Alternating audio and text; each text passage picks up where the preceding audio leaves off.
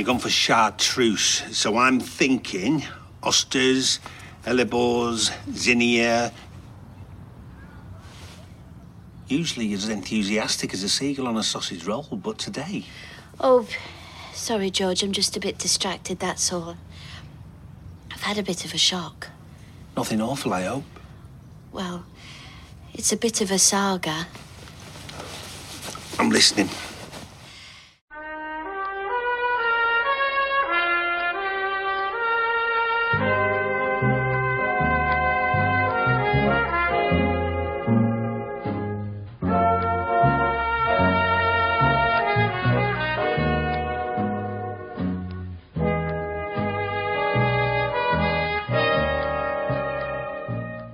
Hello and welcome to episode 124 of the Talk of the Street, an unofficial Coronation Street catch-up podcast expecting more from Todd in his opening weeks and continually running up and down the stairs telling his mum that every idea she had would surely lead to his death and being scared of a baddie that's an unfortunate cross between Albert Steptoe and Barry Chuckle. I'm Gavin.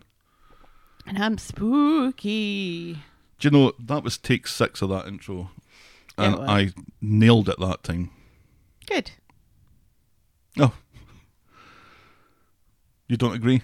No, I do agree. That's why I said good. Oh, no. I thought if you'd agreed, you'd say I agree. You're spooky. It's not even Halloween. Yes, but this was the week that I finally got the Halloween decorations out in the yard. Yeah, and, you did. And lit up and everything. And it was great because it always makes me feel good. I always love doing it. I really love Halloween. But this year especially, it just... We're probably not going to have... trick-or-treaters or, as many events as we typically do on the day. But just putting the decorations out just kind of makes it kind of feel like a normal, regular year. And it seems like our neighbors agree because they have both complimented them, the ones that face it, Janet and Marilyn. Marilyn was like, it's nice to see when you can't do something yourself, and that just made me a little teary when she said that to me. So that's nice. And I've heard while I was putting it out, there was a family with some kids walking by, and I overheard them talking about it and complimenting it as well. So, it's the little things that help you get through a year like 2020. I think I need different little things. Yeah, we all need different little things. Mm-hmm. I need to figure out what those little things are. Yeah. It's helpful. Mm-hmm. Because it isn't Halloween lights. No. They kind of annoy me. And it's not even me forcing you to dress up for Halloween, which I will not be doing this year. I do not enjoy that. No. One little bit. No. Sam I am. I do enjoy doing it. No. Like last year you were Ant-Man. The year before I was Susan Boyle. You were Hagrid. Same thing. You were Hagrid, and I was Professor McGonagall, and Benny was Harry, and Stelly was Hermione. I don't remember him being Benny at all. And Dobby. Harry, rather. And Dobby was Dobby. I have a vague memory of that, because I have a vague memory of Dobby trying to attack her friend's dog, and then we threw him back in the house. Yeah, we put like a little lightning thing, and he wore a pair of glasses that I found in the little free library. Yeah. Like a couple months before that, and everything. I took the lenses out and everything, and the kids were in their robes and had their wands that we got them at Universal. They're ridiculously expensive wands. Oh, they were $50 a pop, weren't they? Yeah, they were. And they were kind of already boring 5 minutes out of the box. Right, and the only place that they work is at Universal. Right. They see you coming. They do. They're like, well, you stood in line for 5 minutes, 10 minutes, half an hour to get into the shop to watch the wand demonstration with the old guy who didn't pick your kids. So your kids are, kind of bummed that they didn't get picked. So you got to buy them a wand now. I thought they bought their wand with their own money, because I remember giving them all $100 to, because I'm the last of the big spenders. Yeah, I think Nick used his own money, but I think the littles needed help with theirs. Hmm. So Because I think Nick just bought a generic one, but Stelly wanted Hermione's A wand. generic, a stick. Because the ones that were specifically for specific characters were more expensive. They were like $60. They are just sticks. And they're not even wooden sticks, they're They're plastic sticks. But they are shaped like the characters' wands. And they do, when you're at the park. So is that branch that's sticking out of that tree there. When you're at the park, you can go to like the different windows and you do different incantations and it makes things in the windows lift up and stuff. And I don't think we could ever get that to work though, could we? And that's kind of cool. We got it to work a few times. A few times. But even that, yeah, because you have to be very specific in the way that you wave your wand over the window. And for kids who were at the time, 7 and 8? No. That wasn't that long ago. It was. Nick's been out of high school for 2 years. It was 4 years ago. It was 5 years ago. It wasn't 5 years ago. Because no way in the world that we could have afforded that 5 years ago. It was 4 years ago. No. Well, when did we go to Texas? 3 years ago. If we went to Texas 3 years ago, then we went to DC. Stick with us, listeners. We will get to Coronation Street. If we went, no, it's 5 years because if Texas was 3 years, DC was 4 years. Then Texas Florida was 2 then. You're just changing things. Well, because I know that it was after my mum died and that was 5 years ago. Okay. It was the spring after that, so it had to be in 2016 because she died in 2015. Still, So they it was were, 4 years ago. they were kids and it's not always good. And there's like a million other people crowded around these windows trying to do the same thing. So, and you have to wave your wand around. So you're like almost hitting other people. It is the biggest scam ever, Universal and those Harry Potter wands. Expensive sticks that are practically impossible to use, but just in one location on the planet. Yeah. Biggest scam in the world. What's not to love about that? Well, maybe 2, because they have it in California as well. Oh, they'll probably be site specific, probably. Who's going to take your stick 3,000 miles across country just to wave it in a different window? You need locked up if you're thinking about doing that. Oh, but at least Ellie then got that giant dinosaur. Well, she won that. Yeah, she won that. So that was helpful. Mm-hmm. Kind of compensated for the expensive stick in the same park. Mm. Still, a better day than Disney World. Yeah. Controversial. I think we've covered that, haven't we? Did we talk about that like 2 weeks ago? Yeah, I think I cut it out because it was like 10 minutes on why Disneyland is shit. Disney World. Or Disney in general. Yeah, I think I cut that out. You missed a very interesting discussion, listeners. But anyway. You missed a long discussion, let's be honest. Where I talk about how we can never go to the Hall of Presidents again. No, let's not reprise it. It got cut for a reason. We're going to skip the my week. Okay, shall we preamble, my dear? No. How was your week? It was good. I'm enjoying my new computer. It's lightning quick. Yeah, sucks up all the Wi-Fi in the house. Finally I get my revenge. Yes. In the meantime, the kids can't get into their Zoom meetings. They can't, though. It doesn't use any more than anything else in the house, and there's plenty of bandwidth. 7 screens. Only one of them is actually doing anything, though. At the moment. Mm-hmm. No. No, that's the laptop isn't on the internet at the moment. Fancy. So, yeah, it used to be when I was dragging audio files from the sound card that's in the digital recorder onto the Mac, it could take 5 minutes, 20 minutes, half an hour to get it into Audacity, and it now does it in maybe 3 or 4 seconds. So I'm very, very pleased with this. It's going to save me a huge amount of time later on today. And Yay! Tomorrow when I'm doing SpongeBob again. Yay! And Poetry in the Bar. We're recording that before we record. Oh, we're just recording that. We're not editing it tomorrow. Yeah, we do the interview tomorrow. Mm-hmm. Yep. And then we still haven't done common language since May. We will get to it. I haven't done my notes yet. We got a very nice message from someone about how much they've enjoyed it. So it's really kind of kicked our ass into we really need to get this done. It temporarily did it. Anyway, let's pre-up on, my dear. Yes, please. Give us some of that neglected Corrie news.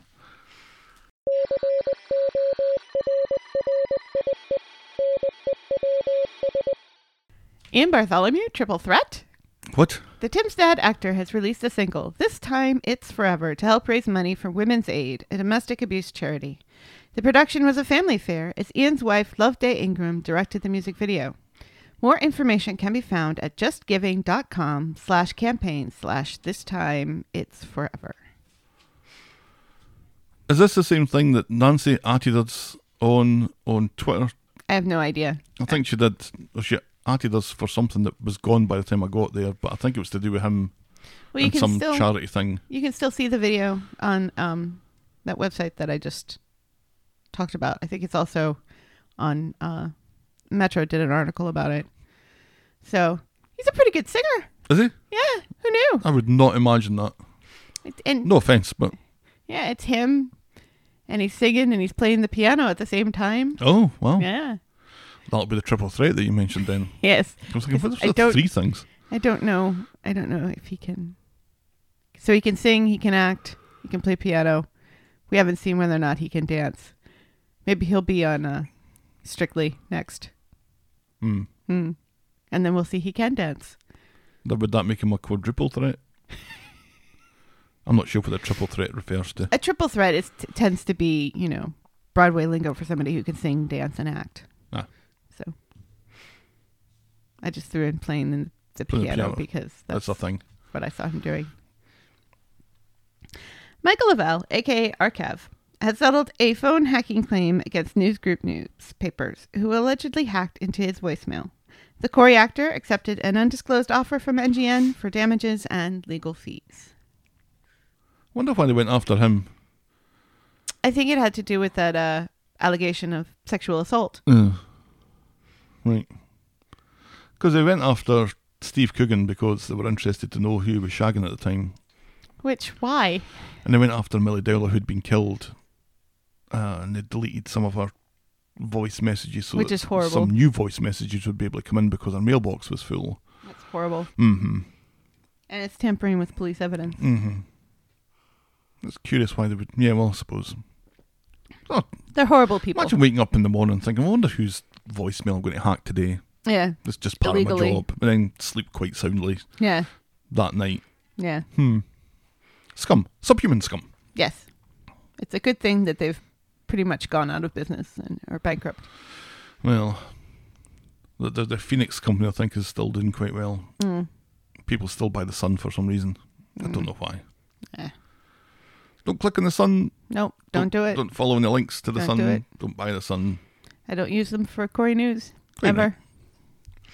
Finally, some Issy news, as Corrie actor Shirley Houston has teamed up with charity CETA to create a short film, When the Wheels Come Off. The drama explores the isolation those with disabilities have experienced during lockdown. So there you go. That's where Izzy is. I know you were asking about her last week. Was it? That's Corrie news. I don't remember asking about her. Yeah. Same. We haven't seen Izzy in a while. Remember? Yeah. Again, I think that was more statement than question. Yeah. Anyway. And that's Corrie News. It is Corrie News. It's all about people who are actually in Corrie still. And not people who are no longer in Corrie. The hints have finally had an effect. Well, fortunately, this week it panned out that way. Oh, so it's just good luck rather than good judgment. Yeah, sometimes it's Sweet. just sin on the ground and you get desperate. And Lucy Fallon seems to post I all the don't time. care about Lucy Fallon. I really don't care. I'm sorry. She's not on the show anymore. Shame. She's still a person. And when I do my Lucy Fallon podcast, I will be 100% invested in that. And she may come back. It's not like she's a character that died. And at that point, I'll become interested again. Vaguely. But at the moment, I don't really care. Our mailbag. Chloe from Nova Scotia got in touch to say, how come mailbag doesn't get its own music? Aw. Which is something that I've thought about in the past. What would our mailbag music be? Maybe we could do something like Blue's Clues. I don't know what that is. Here's the mail, it never fails. It No. makes me want to wag my tail. When it comes, I No. want to wail. Just like that. And we could have like an animatronic mailbag who comes in and you know, says, "Here's the mail, Gav." Rah! And opens its mouth and says, "Rah!" when it opens its mouth, which is like the door to the mailbox. And it can have like a crazy 1930s gangster voice. Hindsight. I don't know. It's something that I have noticed, that every other segment has its own little sting of either music or some kind of distorted audio in some way or another. Yeah, you tend to do that post-production though. Apart from the last week Tonight or last year tonight. Yes. Which Don't was wanna get recorded sued. as live. And so I have to say welcome, welcome, welcome every week. You don't have to. And yeah, because we have like a long period after last year tonight until moment of the week where there is no sting or no other music of any nature, I wondered about doing a little thing between storylines just to break up ours, but Meh. I mean, that's all Actually what can't be bothered. it's all one huge segment talking about what happened this week. I suppose we could have like some well, breaks into here's stories. what's happened this week. No. Because we don't get to use our music very much because we don't have as much hindsight corner as we used to. No, we either get more things right or we stop checking, and then people stop telling us that we got things wrong. People still tell us when we get things wrong, though, Yeah. which I do enjoy. Do you? Yeah. Because it gives me something to write about for Hindsight Corner. Talking of which, here's Hindsight Corner.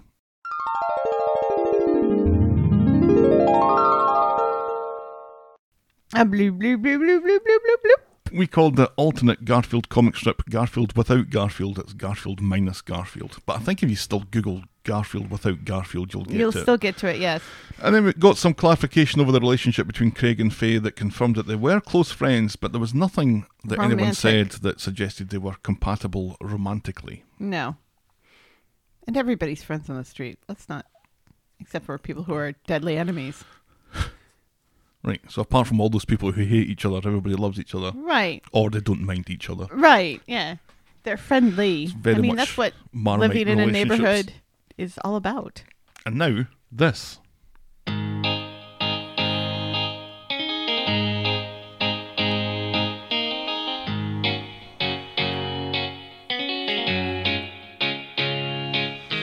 Welcome, welcome, welcome. Welcome to Last Year Tonight with me, John Oliver. Just enough time to quickly talk about Naked Twister. This was Sinead's suggestion during a picnic in the community garden, which involved Kirk getting his dangly bits out, but thankfully That didn't it happen. didn't come to that. I was Gavin and you were glad to see me, can you believe it? I was back from Orlando the day before. I know. That's one good thing about 2020 is that you didn't go away this year. I got asked a few months ago what my plans were for conferences this year, and I said, I am not getting on a plane ever this year. Who's having live in-person I don't think anybody conferences? is anyway. No, I it's think all. the Tableau one was free this year, but remote. But yeah, it was remote and free, and That I didn't bother doing who that. who can be bothered? Right. Tim's fucking dad wakes up on Wednesday and decides to make a grab for half the speed dial, much to Alia's disgust. Remember that? He just woke up one morning and thought, let's get half of that. Yeah. A mishap at Weddy County's turnstile ends in Chesney's living room filling up with boxes of nappies and Bernie revealing herself to be a PR guru. Shona might need to wait 12 months for that Mother of the Year award, and an old face at the jail makes David think that a riot might not be that bad an idea after all. God, David was in jail last year. Oh yeah, because he was going around beating people up because he was sad. Was that what it was for? Yes. Remember? He was doing this like weird Fight Club thing. No, that was earlier this year. He was doing Shite Club. It started last year though, didn't it? Because No, that was a different thing. Oh no, that's right, because she hadn't been shot yet. No, he was in jail because of stealing his grand's money. That's right. Yeah. That's right. He gets put in jail and Nick does not, which is still unfair. That was a year ago that the riot happened. Or roundabout Oh, and remember, what was it? It was How I Met Your Mother DVD. Season was 1. part of the riot. That was hilarious. Right. That was like the funniest bit of the show. Ali confides in Toya. Dev struggles with raising a teenage daughter. Craig and James are going running together. Right, and this is when I first started saying they should make Craig gay. And the world may just need to go on without knowing what Bethany thinks happens in a New York ad agency. And yet we've never seen Craig and James actually run together. We've seen other characters run and or walk together and exercise together. Well, this is just one in a line of people who have never been seen running with Craig, because I'm going to add to that list Imran, and I'm also going to add to that list David. We know that Imran has, though, because remember they go into Roy's for a role after they're running, and Imran says, I just remembered how much I hated running after running with Craig. Yeah, but my point is that they We do don't it once actually and then see they it. never do Yeah. it again. Right, because Imran remembers how much he hates it and wants to fuck off and go watch a movie. So why did Back when you could watch movies. why did David never do it again? I don't know. Because David has a sinkhole in his backyard, which apparently he's responsible for fixing. Right.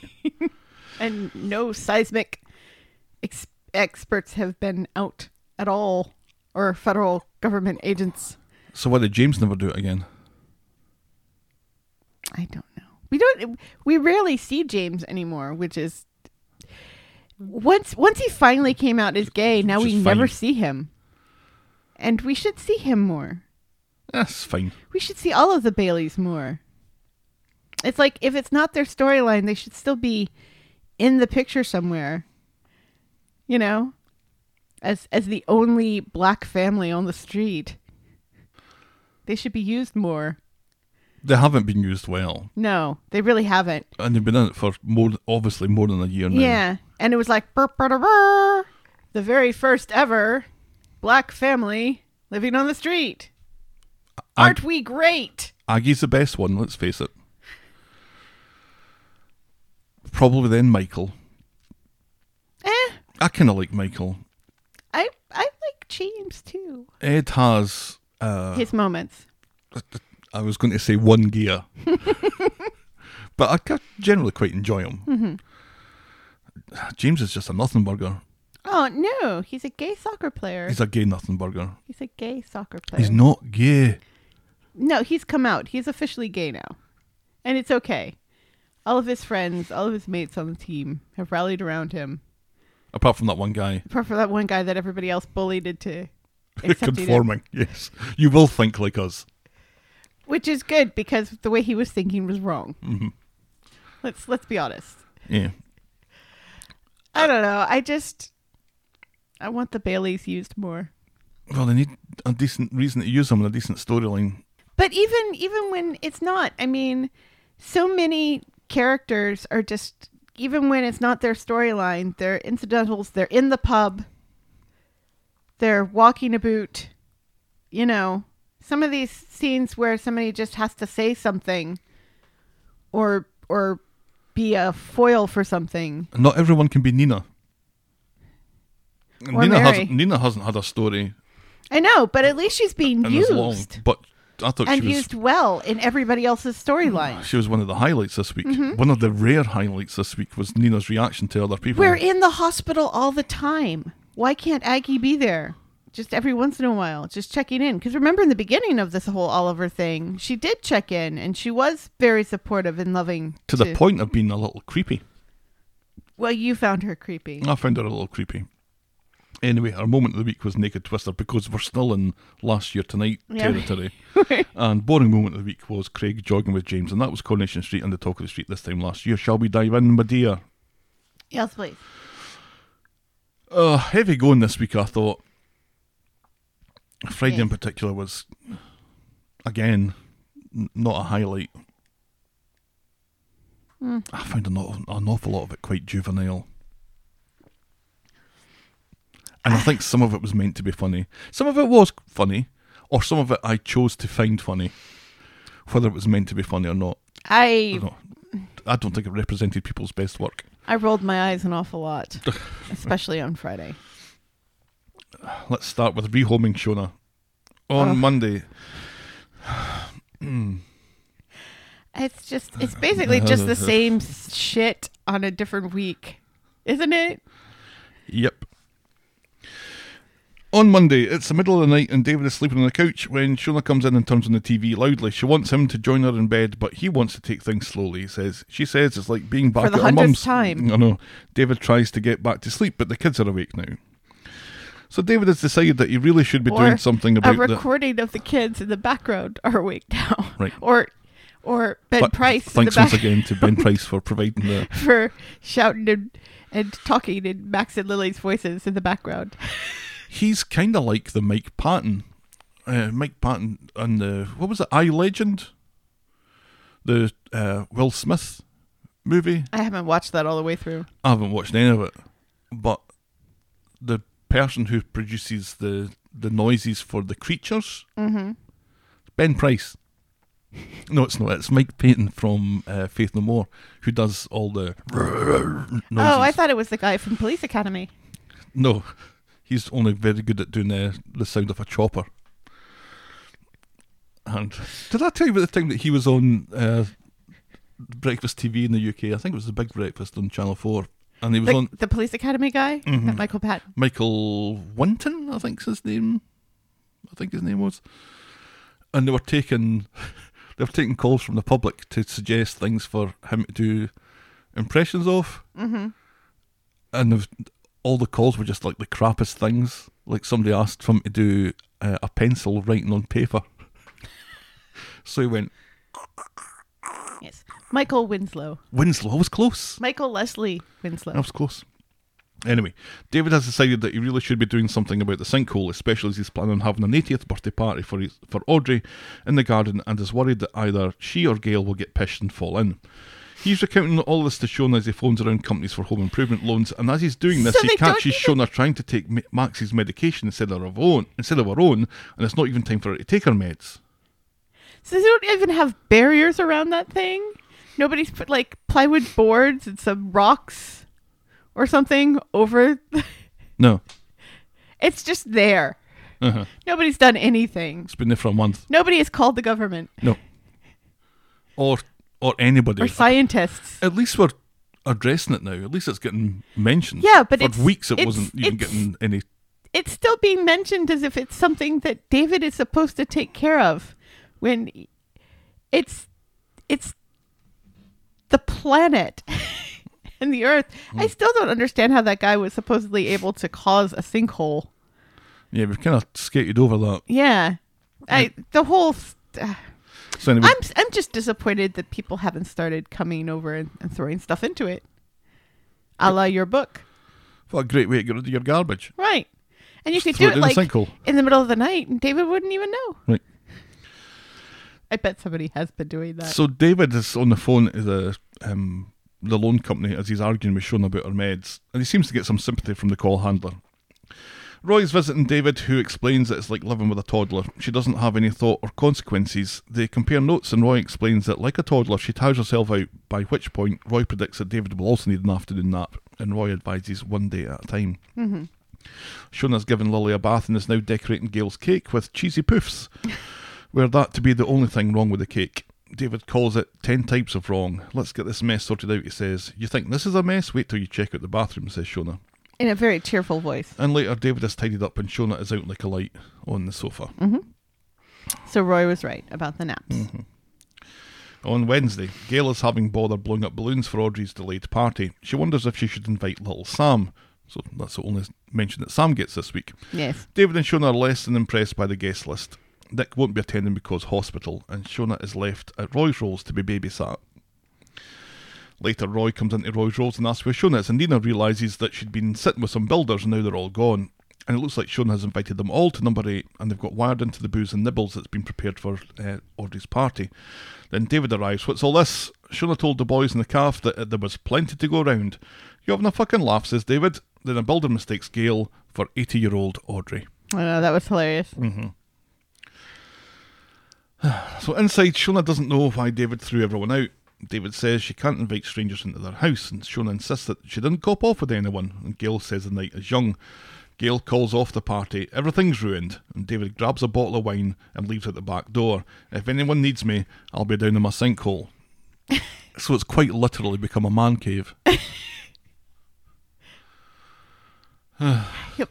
He went down into his sinkhole. Well, he can't possibly have really gone down into the sinkhole. Could he have?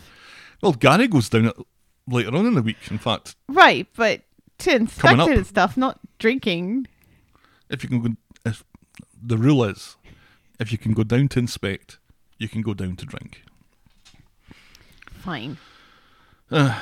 So David and Gail are chatting about Shona, who now realises that she shouldn't have invited the builder people. And David tells her not to worry about it. On Friday, Shona has made breakfast. It's cake, crisps, and fizzy orange, and eggs. I don't know how much more of this wacky Shona I can take. I think I'm at my limit. This has annoyed me for a while. It was particularly annoying this week. And it gets more annoying as we go on. To be fair, that sounds like a typical American breakfast. That's true. Just need some sausage thrown in there. According to the Supreme Court of Ireland, our bread is cake. Yep. She's not sure why David is still angry about the gatecrashers that she invited over yesterday, and David gets a call from Aaron, who is claiming to be too sick to come over, but is as sick of Shona as the rest of us probably. And this means Shona needs to spend a day with David at the barber's again. Remember what happened the last time she was there. Well, that was the salon. So at least Bertie isn't going to get doused with Bertie? Bernie. There you go. Isn't going to get doused with juice this time. The morning at the barber's has been uneventful, and they're just about to close up for lunch when a hipster shows up.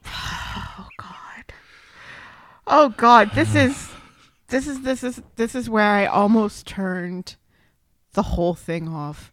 Coronation Street seems to think it's now a sitcom with wacky two-dimensional characters playing archetypes, this is not the first time they've done this, because remember, nerdy guy who can build a website who gets intimidated by Tracy, and the social worker last week who was very two-dimensional and seemed to be the comic relief in a scene about a child's death. Millie the Mediator. Yes. So they do this. They drop these characters in here every once in a while, and this one was the most cartoonish of all. He has a From man the bun, man bun and to no the- socks. To the Jesus shirt, to the way he talks, and this male model actor supposedly just wanders in off the street. The director said to him, read these lines as if you're a twat. Okie dokie. I can do that. It's so bad. It's so bad. So bad. So, yeah, this is supposed to be funny. And it's not. It's cringy. He's desperate for a haircut ahead of some fashion shoot that he's just landed, and he gives this big song and dance about how he's a big deal and how he usually gets his haircut at some place in town that's got a month-long waiting list and all this sort of garbage. Right. And Is Manchester typically a place where people who are male models and have film shoots? Are there lots of film shoots in Manchester besides Coronation Street? well, everything moved to Salford, which is part of Manchester. Media City's there, so there is quite a lot of media darlings there, and I would imagine there is opportunities for people like this twat to get work. I don't imagine it to be impossible. Let's put it that way. Oh. So it's Manchester is Hollywood now. Good God, no. But Okay, so it's Atlanta. it's maybe Portland, Oregon. Shona continues to say inappropriate things, and when the guy wants a decaf lapsing, she offers him a lap dance instead. It's hilarious. David continues to find this delightful. Not. No, he does. He's got a little smile on his face as all this is going on. Eh, But he finds it significantly less delightful when he goes off for a pee, mid-haircut, mind you. And Shona has taken a pair of clippers to the guy's man bun. She finds it hilarious even when he threatens to sue for loss of earnings. And I'm beginning to wish that Shona had died at Christmas. harsh, but fair. But fair. David offers to try and fix it, but the hipster says he's not going anywhere near that psycho and tells David that Shona needs locked up. And Shona says, who are you talking about like that? Even though he's absolutely correct. Well, he's not. And well, he is. He's not. And this is part of the problem. Because the guy has no idea that she has had a brain injury and, is not like I don't want to say normal.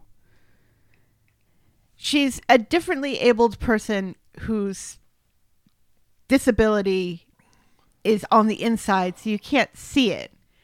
It's really ableist to say that she's a psycho and needs locking up. But the hipster doesn't realize how ableist she's being by saying that. But the show knows.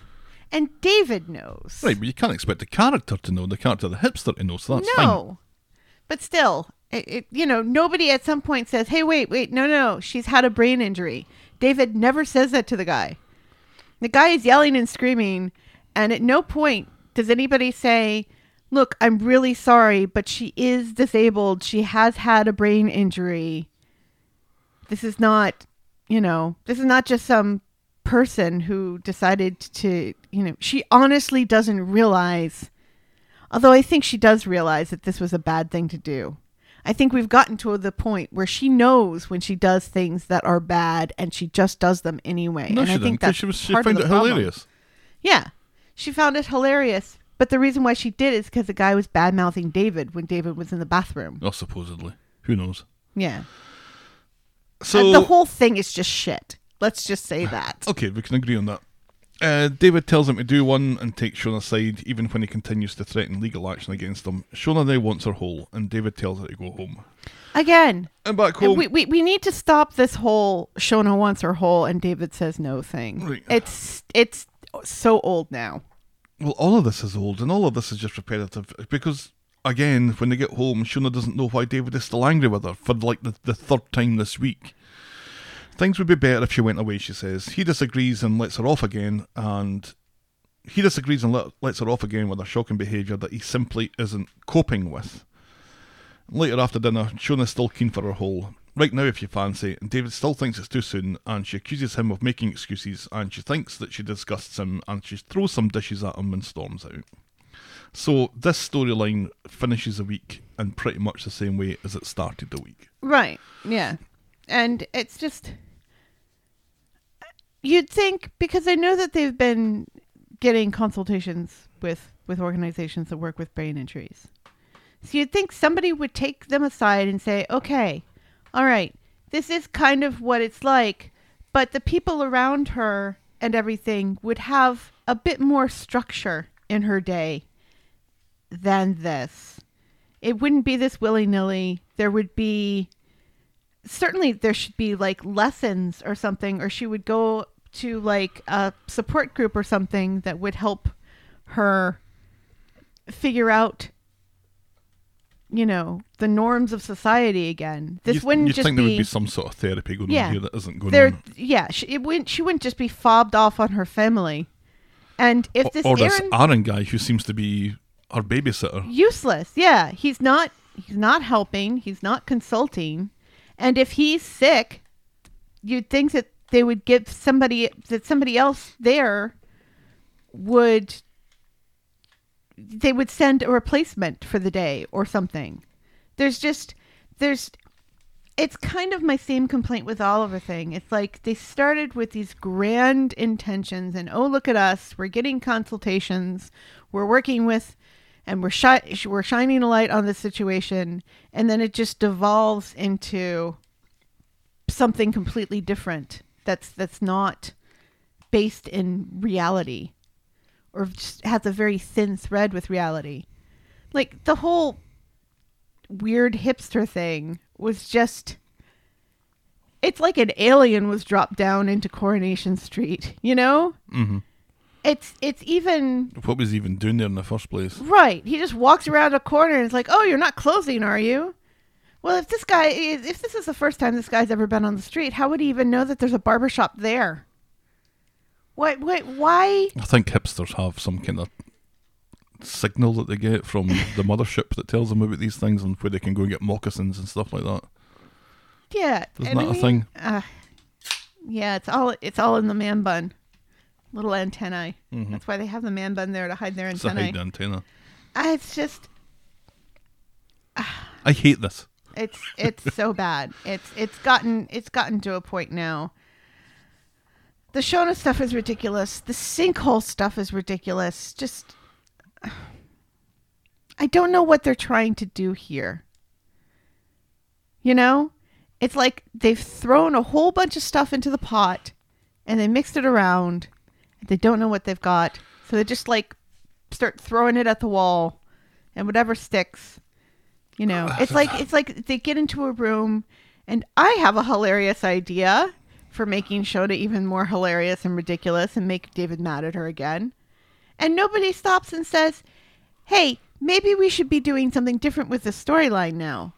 I think everybody gets it, that there's lots of norms of society that she doesn't get anymore and that she doesn't understand and she needs help dealing with.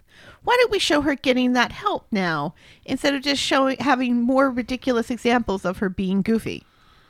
People complain about how it's too serious these days and there's not the kind of lightheartedness that there was in yesteryear, which I think people are selectively remembering things. Right, but anyway, seriously, nobody has died of a hairdryer in years. But well, we can't keep on going back to that one example. Or run over by a train. A tram. Or a tram falling on them from the railings above. Trams are just like that You don't even- death stalking the You don't even see the trams the anymore. environment. But this is one that I think has been played for laughs mostly, because why would you put cheese puffs on a cake? We're supposed to find that funny. Or we're supposed to find that Endearing outrageous. and weird or something. But We're not supposed to feel sympathy about that. And there are things that she does remember. Like she talks about her mum at one point this week. You know, and I get that with a brain injury, it's very selective what you do and don't remember.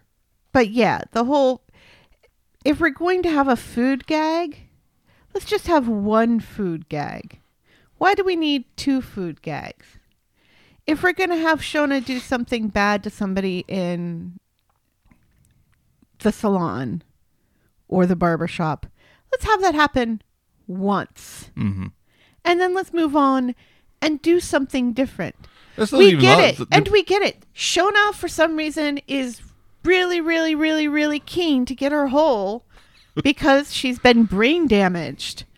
She really wants to have sex with David because she's brain damaged. We get it. Can we please stop having her asking him every time he's nice to her if they can go have sex now? He even draws attention to the fact that, remember the last time with Bernie? So it's not as if they're trying to hide it. No. Anyway, let's move on, because this is get my blood pressure up. Yes. This is kind of the main story of the week. This is on your Todd stuff. On Monday, PC tinkers round at Eileen's again to see how she's doing and wants to arrange a time to identify the body in the morgue. Sean is shocked. Why didn't she tell him? He offers to go with her, but she refuses. This is something she has to do on her own, and besides Sean. Meanwhile, Todd lets himself in the back getting door. his own storyline coming up very soon. Oh, no. Yeah. Meanwhile, Todd lets himself in the back door, so to speak. Eileen has prayed But not like that. to see him, but now that she does, she just feels disgusted. He doesn't care about her, just her going through with this ridiculous plan. Todd thinks the plan is genius, and it's the only way that he can stay alive. She can't pretend that he's dead, but he thinks that this is the only chance he has for life. He begs her to go through with it. If she does, she doesn't want to see him ever again.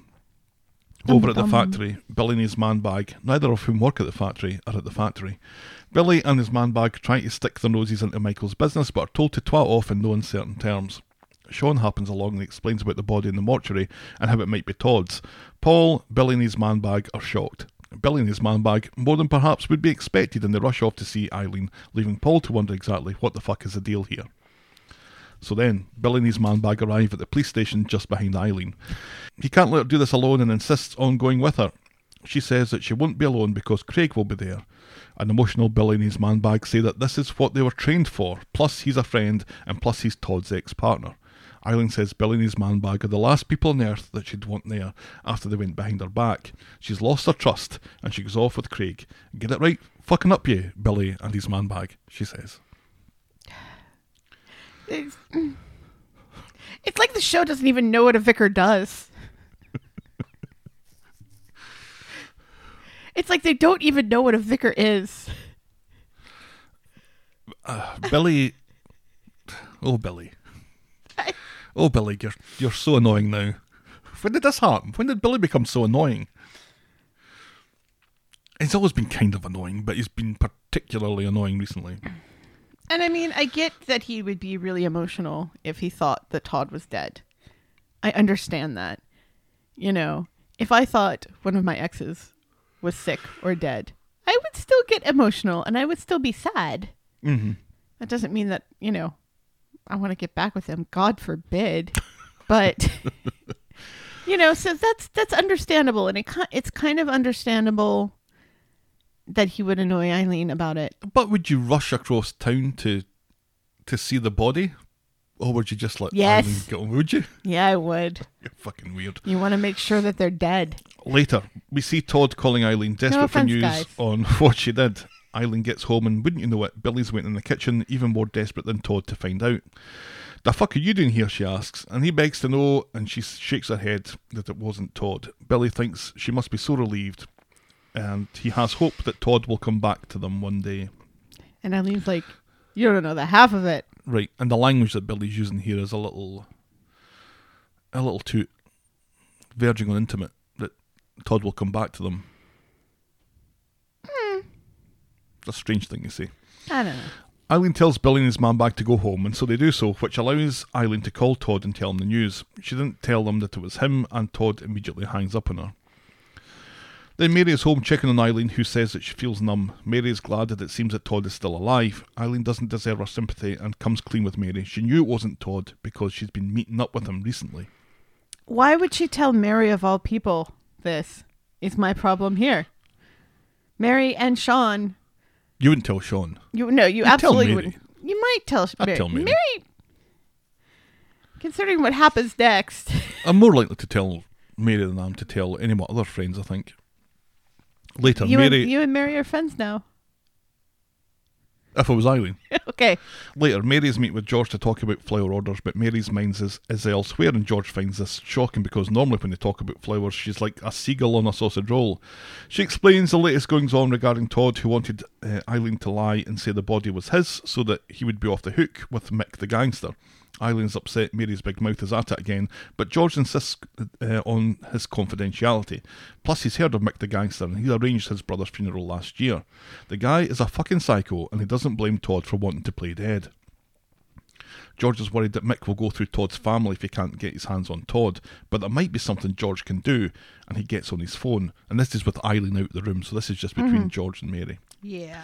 So Eileen gets home and Todd is waiting in the living room telling Eileen that she's signed his death warrant. He loves to play on this, doesn't he?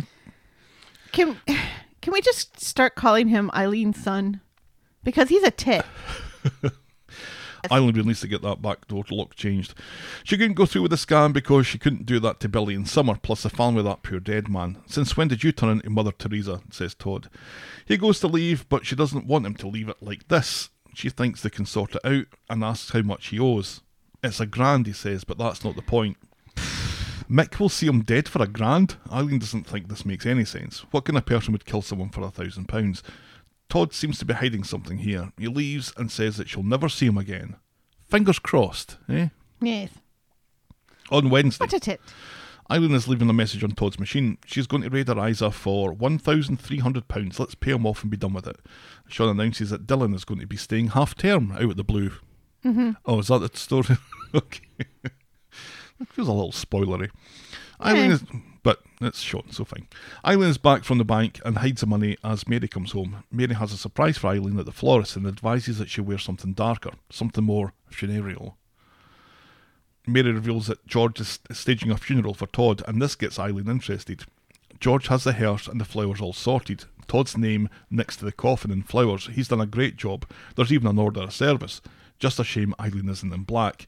And now it's hard to tell if Eileen is impressed by this or not. She's not impressed. But George has done a fantastic job. He really has. For somebody who he doesn't know, he's really doing this for Mary. He's doing it for Mary. Right.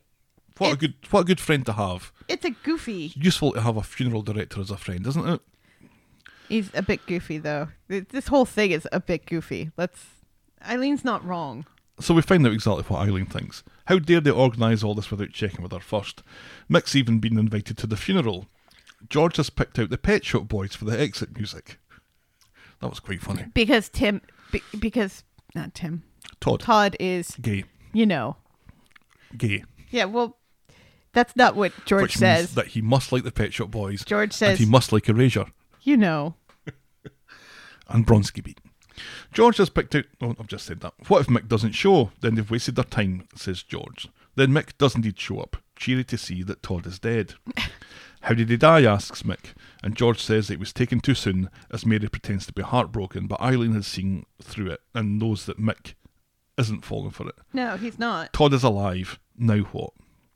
Well, where's the man of the hour, asks Mick, knocking on the coffin. Eileen has no idea, and Mick says it'll be in touch. Don't you worry about that.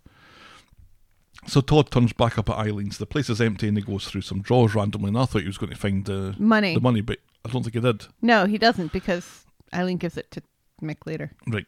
Mick is good to his word and turns up outside Eileen's house. Told you, he says. Then he gets a call on his phone and he's learned nothing from last week as he once more turns his back on people. Eileen unlocks the door, startling Todd, who rushes down the stairs and then he rushes back up. As Eileen and Mick come in, Mick shouts upstairs for Todd and then decides that he's not home. No worries, says Mick. I can wait. So Eileen throws Mick the money and tells him to go. He takes it but doesn't leave. Mick starts talking about feeling and says that Eileen is famous, and then out of the blue reveals that he and Todd were lovers. Mm-hmm. What?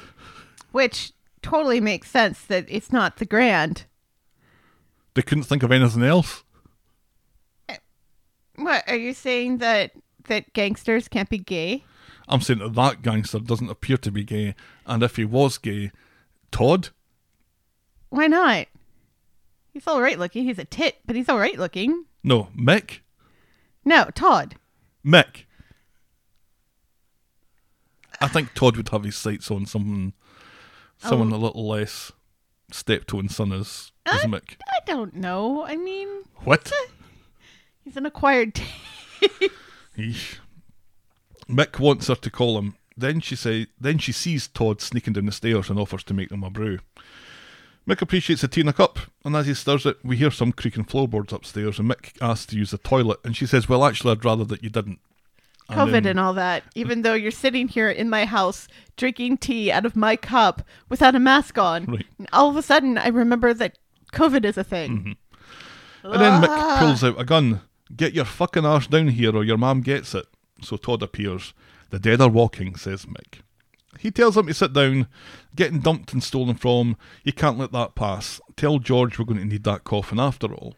Dum dum dum. So passing Gary overhears the threatening conversation in Eileen's house.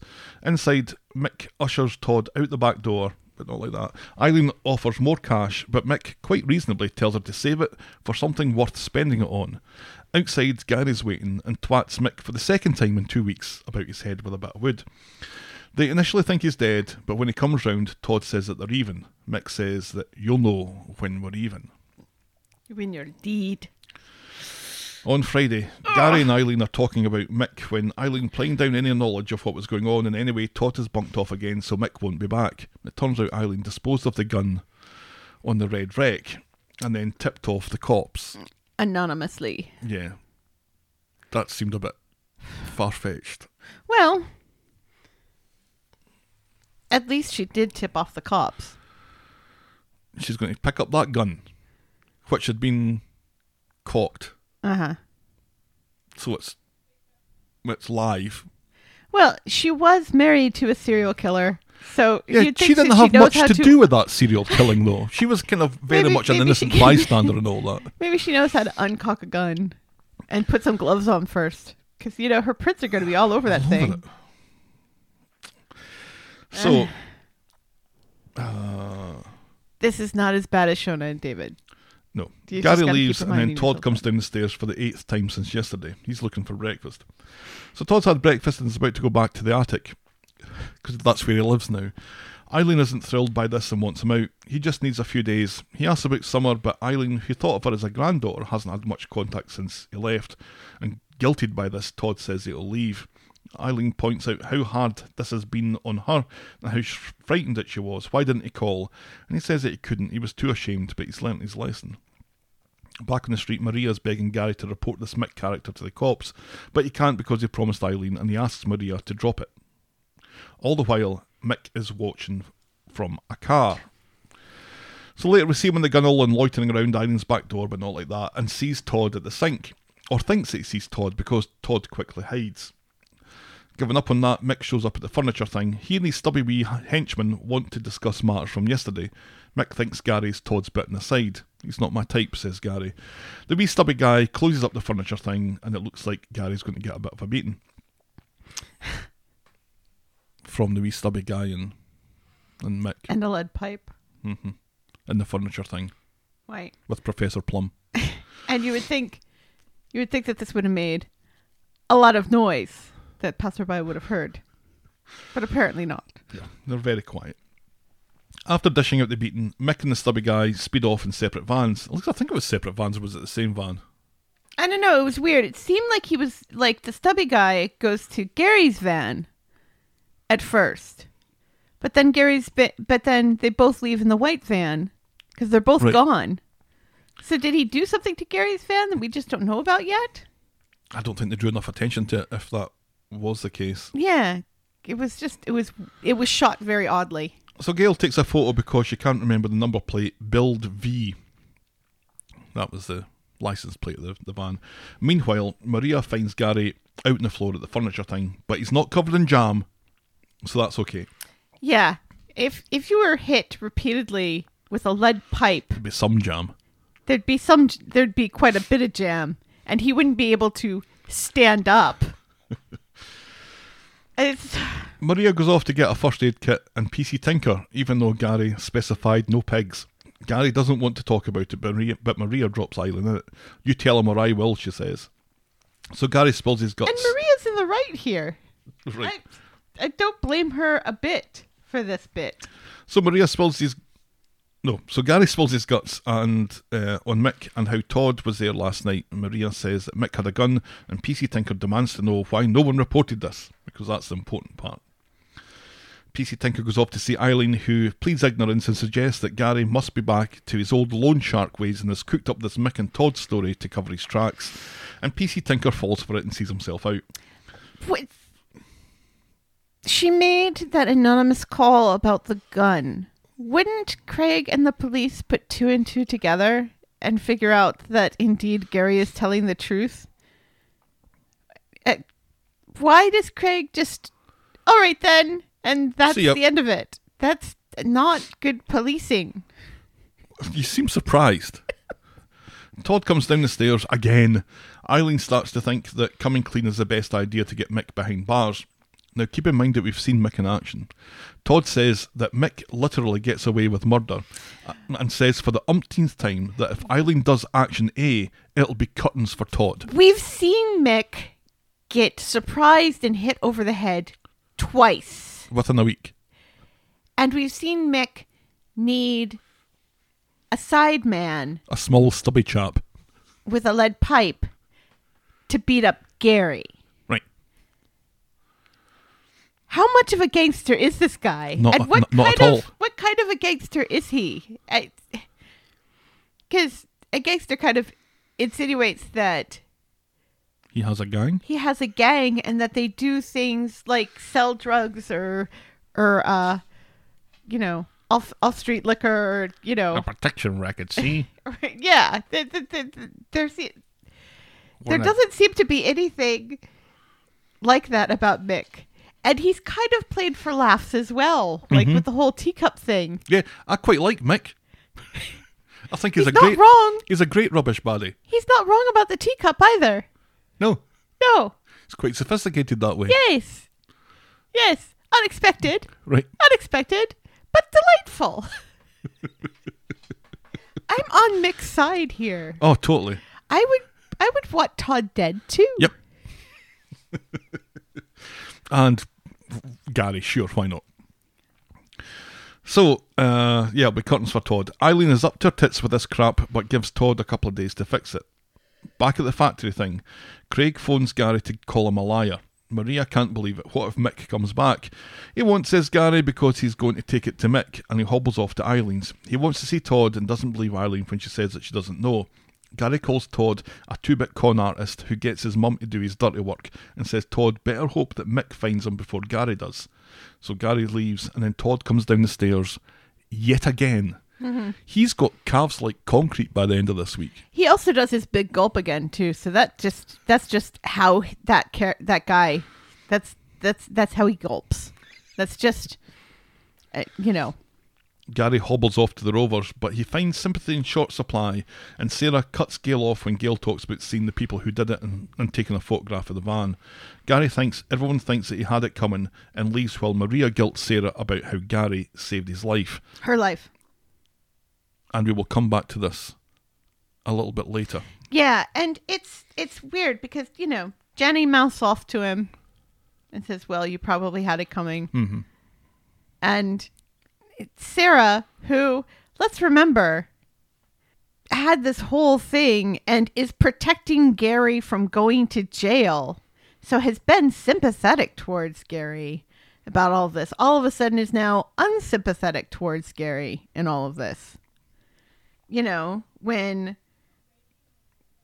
Gary, bought them all drinks at the Rovers and was really kind to them when they were celebrating and stuff and seemed like, he's not a bad guy after all. And again, is protecting him with the whole Rick the Chin shit. Mm-hmm.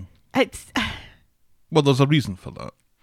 Right. And the reason is to get Gary to become an actual baddie. It's because we've forgotten that Gary's a baddie. Oh, well, we haven't forgotten, but we're trying to forget that Gary's a baddie because he's not a very good baddie. It's infuriating because, before Friday, when I just watched Monday and Wednesday, I came to you and I said, oh, so Gary's kind of the Robin Hood of the street now. He's a baddie with a heart of gold who is actually trying to help people. He just happens to be in the right place at the right time to hit Mick for Todd, who he doesn't have to help Todd. He could have kept walking when he heard all that ruckus. He didn't have to go around the back and see what the ruckus was about. I don't know. He could have called the cops. He could have just kept walking. There's this element of Gary where he does bad stuff because he has done bad stuff. He was a loan shark. He killed a guy. He caused the roof collapse. But he also, is helping to keep that kid in school. Is you still doing that? I'm assuming so. I guess. Is trying to do the right thing by the factory people, by the knicker people, by keeping the factory going and everything. I don't know. Helping out Eileen does feel like a Gary thing to do. Absolutely. Because he's a bit of a nosy Parker. Right. And he gets himself involved in other people's business. And he likes to be the hero. Yep. And he's ex-military. Well, as he likes to insist. I don't know, the way that he was getting portrayed this week in preparation for the rug to be pulled under did feel more like the kind of Gary that we've had over the past few years, where he's a bit of a rogue and whatnot, but he's not really evil. Yeah, he's a rogue with a heart of gold. He's so to speak, anyway. But we'll see how that changes in coming storylines. Right. So next, I'm surprised you didn't mash those two storylines together here. Oh, it's impossible. Because I've already mashed stuff together because that was... Because a lot of this is together with the other stuff. There are two storylines here where it does fit together, even though... Because it's going for the same purpose. But this was kind of... This little outlier about Todd then became something else that you couldn't really bring into at the end, because then you'd have to throw all the Todd stuff in with the stuff that we'll talk about at the end. So it didn't really fit. Sure. However, you are more than welcome to have a stab at doing the notes if you like. No. Then wheesht. Next up is Arthur and Evelyn. And I'm kind of wondering what are we doing to make this a dark storyline? What can we possibly do to suck joy out of this? Well, let's see.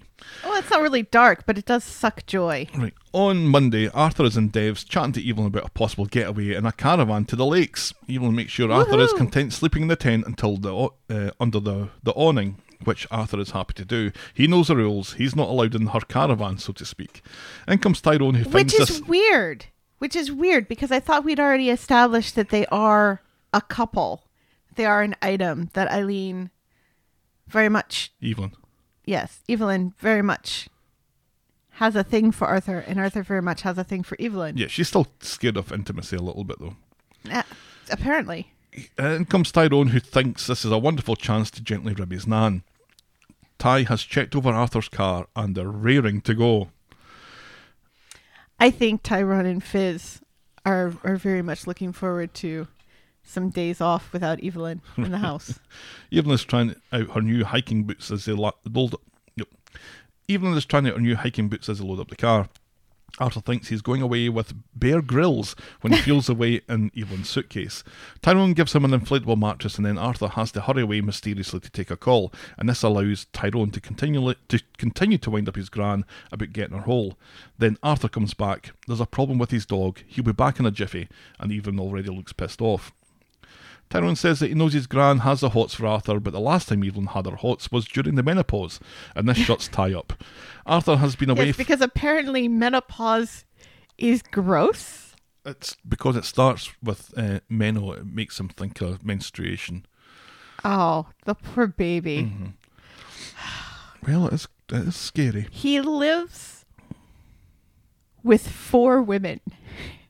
2, yes. Only one of whom I would imagine is currently menstruating. But still, what's going to happen when those girls are teenagers if he's this creeped out by menopause? He'll move out. So Arthur's been away for an hour now and isn't answering his phone. Evelyn sends Ty over to the shop to get some boiled sweets. If she's going all the way to the lake, she's going to need something to suck on.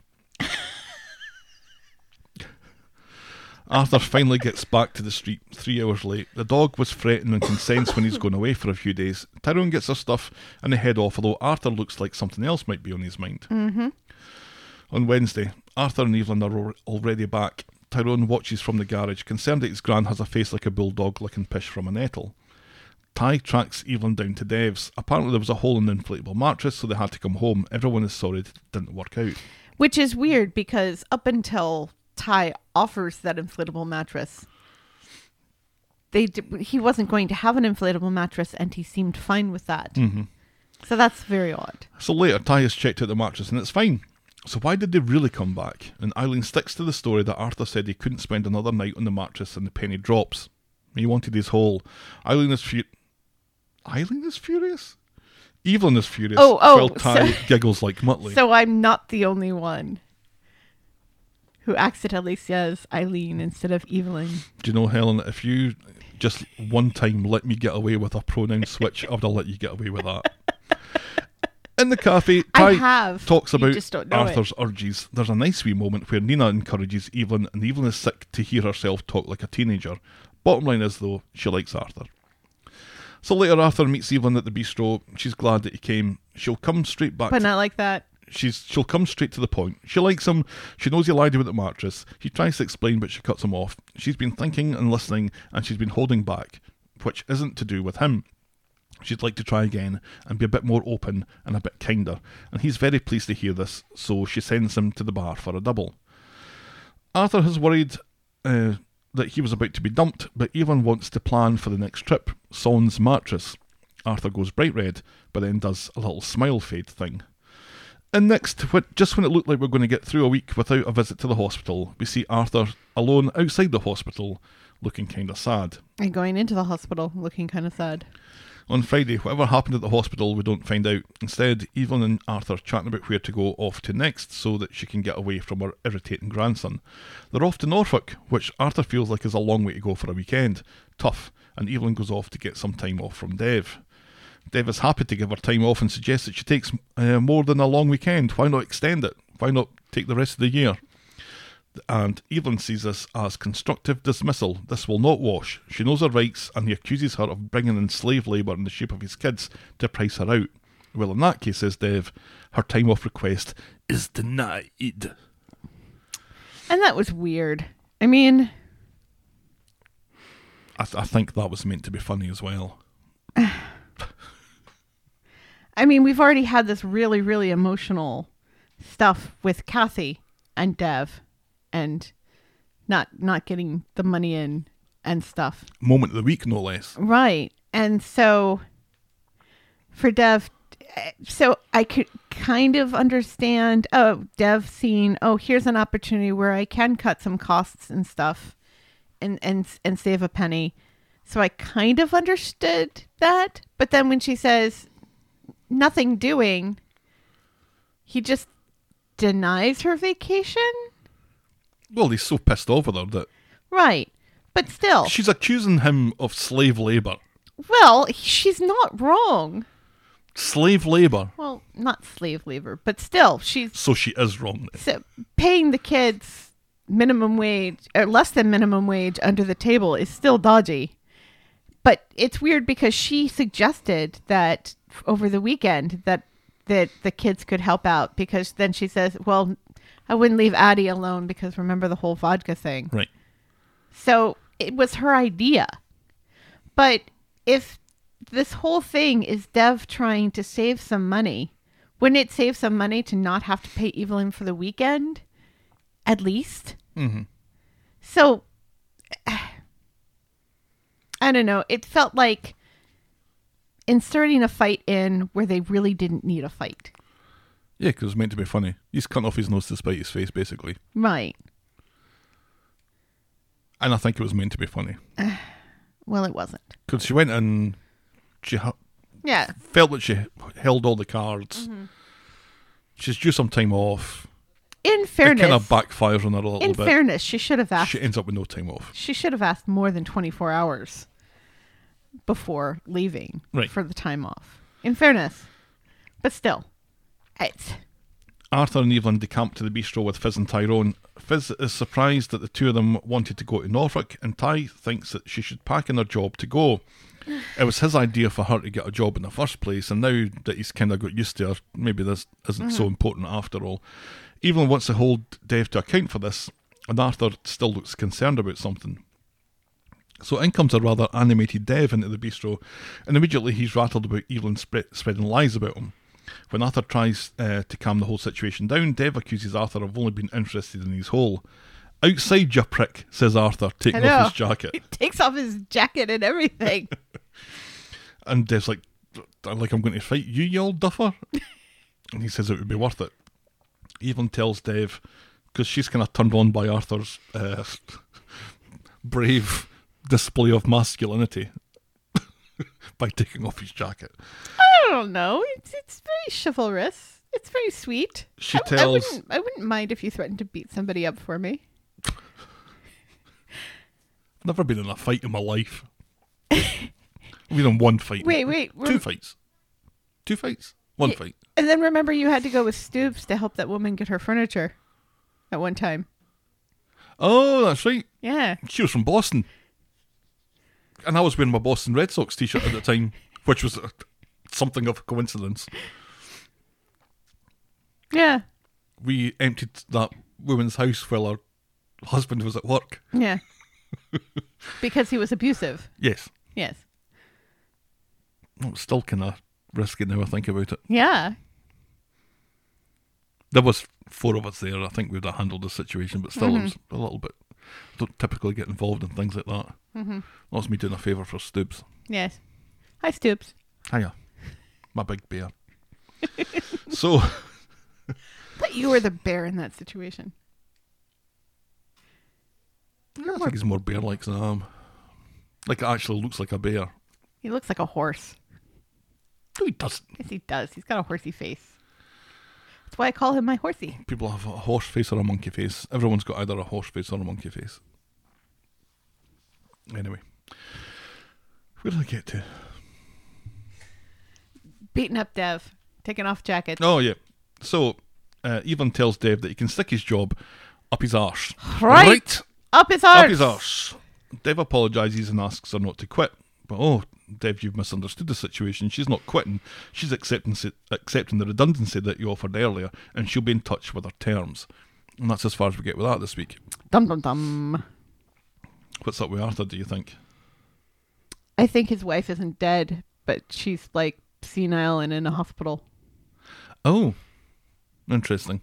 Mm-hmm. I thought maybe he had problems with his bobby. No, because why would he want to come into the caravan if he has if he had problems with his bobby? He'd be perfectly happy to sleep in the tent and not try to cuddle up with Evelyn. No, but we're still not quite sure what happened in that caravan, though. We have versions of the truth, I think. Well, no, it's basically the truth because Evelyn says to him, you know, you told me that there was a hole in that and it wasn't, so I know what you were trying to get up to. That phone call that he got, that he claims it was about, and was from the hospital. Yeah, it wasn't about a dog. No. Somebody is in that hospital. It's not Arthur that has the problem. Has he said that he was widowed or married or anything like that up till now? I believe he has said that he was widowed, didn't he? I don't recall. I think they've both talked about their dead partners, haven't they? I don't remember. Somebody that he still cares about in some way that he can't tell Evelyn about is in that hospital. And the only thing I can think of is a wife with like dementia or something who's basically not there anymore. So it's not really cheating. Then why wouldn't he just say? Because it could be taken as cheating, I guess. I don't know. So he's not proud of it? No. I don't think he is proud of it. It's just fair enough. Mm-hmm.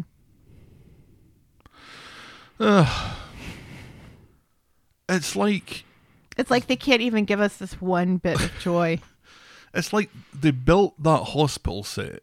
Mm-hmm. And they're going to get as much use out of it as possible. We might as well figure out how to get every single storyline that we have in the go to feature the hospital. Although we don't see him inside the hospital. I suppose we'll see him inside the hospital maybe next week. Yeah, because if we see inside the hospital, then we find out why he's in the hospital. Right. And they want to spin this out a little bit. Right. But yeah, they it's just like... love to spin things out lately, don't they? This was a storyline where you felt nothing could depress you about this because it was just so fun and lighthearted. And two lovely characters. We've liked Arthur from the start. We've loved being Evelyn, lovely. And the two of them, while you wanted a more kind of Roy-centric relationship. Yes, I did. Still do. As a second best, this isn't that bad. And I love that Roy gets mentioned. I love that they have that whole dialogue about trains. Yeah, the miniature railway stuff. He's sorry that you didn't get to see the trains and stuff. Mm-hmm. And then we find out that Arthur is not a stamp man.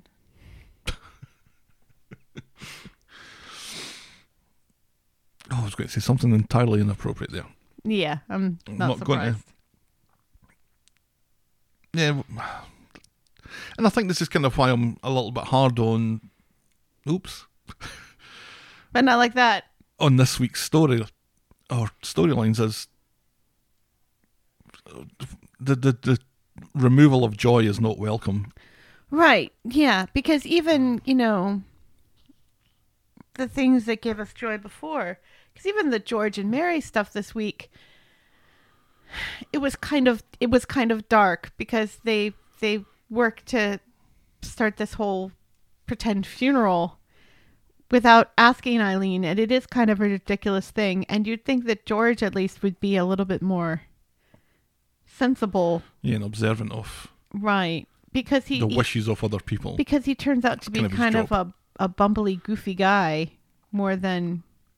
Yeah, because I realise that we're jumping back a storyline here, but Well, no, it's just I was just using it as an example. because he of- does blame Eileen for the failure of the ruse Right, because she didn't wear black. right. Like that was going to make a difference.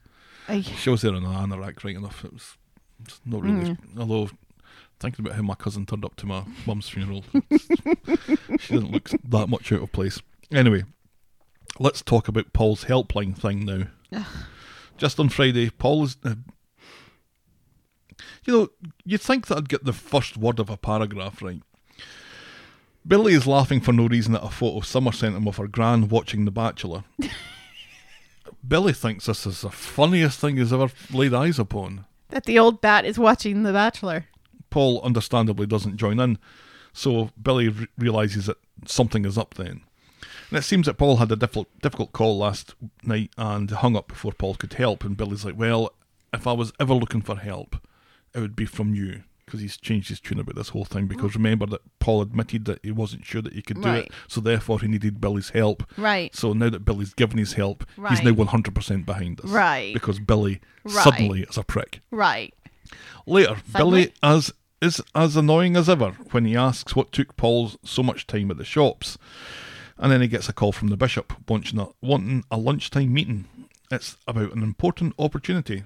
Paul goes off to volunteer. Billy packs his man bag, ready for this meeting with the bishop. Later, Well, we don't know that it's a big opportunity. We just know that he has a meeting with the bishop at this point. no, because they're Billy kind says of worried. it's an important opportunity. That's all that he knows about it. Because he they're said those words. did he? Yeah. Yeah. Later, they meet up on the street and compare notes. The helpline was good, and the bishop has a job opportunity as a new archdeacon for Billy and his man bag. There's a catch, though. Some of the parishioners may not be as liberal as the bishop, because bishops are famously liberal. What if a load of abuse comes with a new job and a new house? I've been dealing with this all my life, says Paul, so bring it on. Again, it's like the show has no idea what a vicar is or does, or what organized religion is or does, because even the more liberal organized religions, they'd want you to be married first before moving in your significant other. Because even the most liberal, even those who accept homosexuals into their midst, the whole premarital sex thing is still kind of frowned upon, and not being married. And that's just like with regular parishioners, much less, the people who are supposed to be So quite essentially backward the and boss. homophobic then. Well, no, because it has nothing to do with homophobia. It has to do with being married. So get those gays married, and then it would be fine. It's more about, I don't know. It's just, It's a strange thing to be caught up about, isn't it? well, it's not me being caught up necessarily. It's I didn't say you were. It's- It's a strange thing just to have a thing about marriage. well, It's a strange thing. Well, the church has famously had a thing about marriage. For centuries, the church has famously had a thing about marriage. So it seems like, I don't know. And it would not matter. I would be saying the same thing if Paul was Paulette. The church kind of doesn't like to see you having sex with someone you're not married with, or living with someone you're not married to Unless you're Catholic. in an intimate thing. Yeah. And if you're Catholic, then you can't have any of that. But Billy's not Catholic, as he repeatedly keeps having to remind people. It's just, it feels like they needed a vicar character in the show, so they just slapped a collar on him. Why they're suddenly giving him a promotion where you'd expect, where he says himself this would be more responsibility. Really, because you don't actually do anything at the moment. He takes phone calls from old ladies. He's handled a few funerals and a few weddings. We've never seen him preach. Well, who wants to watch that? Well, it's like my whole complaint about Toya when she was a social worker. We never actually get to see these people do their jobs unless they work in a shop or cut hair or sew knickers. Or fix cars. You know? See them occasionally dabbling with fixing a car. It's because watching people do their jobs is really, really fucking boring. But jobs like social workers and vicars, you could get an awful lot out of those jobs as storylines that would be interesting. And we never really get that. Why do you want scenes where people are fixing people's problems without having to go through weeks worth of drama and rigmaroles to finally come to some conclusion? If Toya can fix the whole Nick and his kid and Leanne thing in 1.5 hour session, that's literally weeks worth of drama that we're missing. They can't afford to have people like that solving things because it pisses on the whole idea of drama. Yeah, but there are ways to do it where it's not pissing off on drama. I mean, I know you haven't watched The Sopranos. I've watched one episode of The Sopranos. But an awful lot of it, Quite good. an awful lot of it is Tony Soprano sitting and having sessions with his psychiatrist. That's most of what I remember from that one episode, yes. Yeah. So there's ways to do it to make it interesting and dramatic. The show could do it. I don't think Coronation Street is It The could Sopranos, though. It doesn't matter. That was just an example. It's possible is all I'm saying. It's possible to actually have Billy have just a few scenes every once in a while. Because, I mean, this is the same thing with why can't we have a couple be happy all the way through? And the argument is, well, that wouldn't be interesting. It could be interesting. It could be interesting to see people happy for more than half a week. Right. You know? I don't know, I think you could have people being happy, but... And I think that's part of the draw of the show. Part of the draw of Coronation Street is that these are ordinary people. People that you meet when you're walking down the street. The Coronation Street. Are you rapping? No, I'm misquoting Sesame Street, I believe. But it's just... I don't know. Okay, well. It just feels like lazy writing all over this week. And you know that there is going to be drama and trouble when Billy and Paul and Summer try to move into that. He's not going to be Archdeacon for long, I don't think, if he even gets to it. I think we've kind of talked about this for long enough, but I think the show has shown us glimpses that now that Billy is officially an annoying prick, that the Todd introduction is going to play some part in the Billy storyline because he keeps on going on about Summer. So it's going to be reintroduced to Summer, then reintroduced to Billy, and then Billy and Todd are going to realise that what they had was tumultuous but special, and poor Paul's going to get kicked to the curb, and then this is going to shit all over the Archdeacon thing anyway. And to be quite frank, I don't think I'm going to care about this. Except, of course, that we will care about Paul because Paul is the best gay on the show. And we love him. And we love Peter Ash. I'd be quite happy to see Summer again. Not that we don't love everybody else, but Peter Ash is kind of like Charlie and like being one of my favorite actors on the show. So there you go. Our final storyline today is Scott Free. On Monday, Scott bumps into Jenny outside Rosrolls and announces that he has a new job with Ray building houses in Cheshire, which means that he doesn't have to move.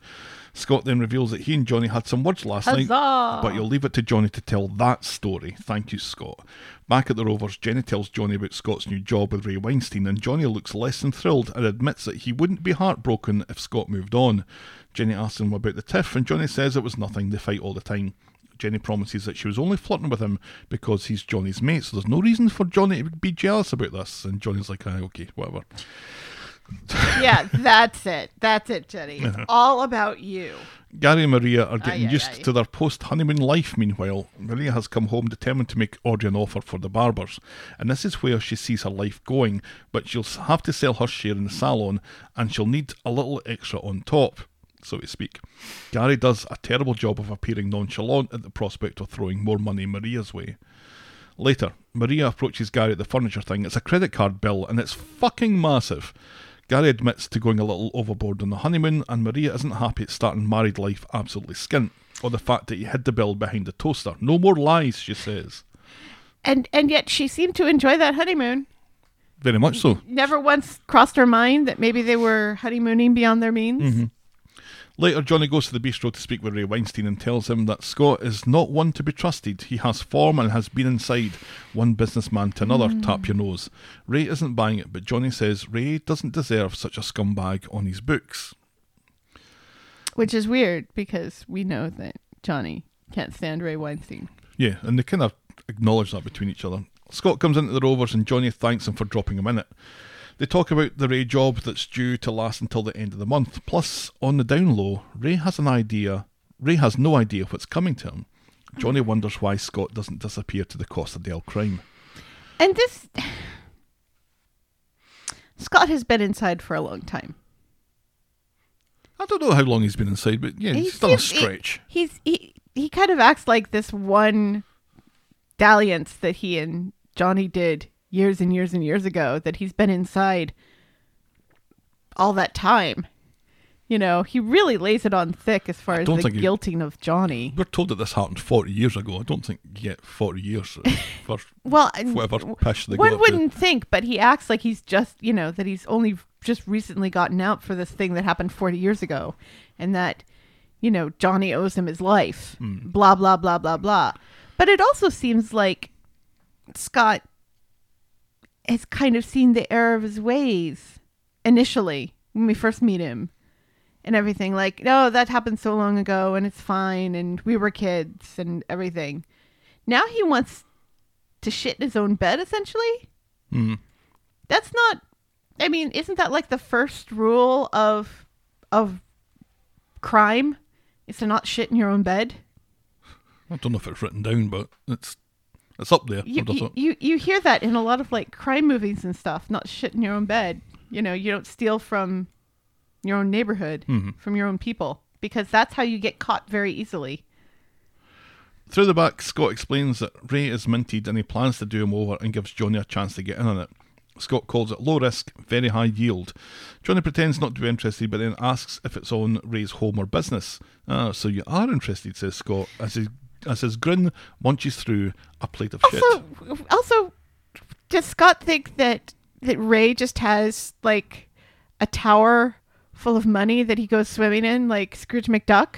Well, from everything that we hear this week, that's precisely the case. He thinks, you know, rich people just leave their money lying around so you can go in and steal it. That's not how this works. At the end of the day, at the furniture thing, Fizz thinks that they've taken in quite a bit, maybe 500 quid. Gary rewards this by letting her go. He needs to cut his costs, but he'll take her back when things improve, and Fizz tells him to shove his job up his arse, and we've already done that. Aww. Ray Weinstein overhears this. Staff, eh? Gary's place is full of junk. No wonder he's fucked. But Ray has a proposition for Gary. Back at the pub, Scott calls it a few grand for a couple of hours work, and Johnny says that he's not as sharp as he used to be because he's got his MS and he worries it'll be a liability. Which it would be. We don't hear much of the plan other than Scott hates Ray for some reason, and Ray has it coming.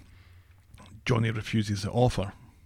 Back at the furniture place, Ray is surveying it, and when Mary comes in looking for an umbrella stand, and she warns that she'll go up to a tenner, but not anymore, and that she's very picky.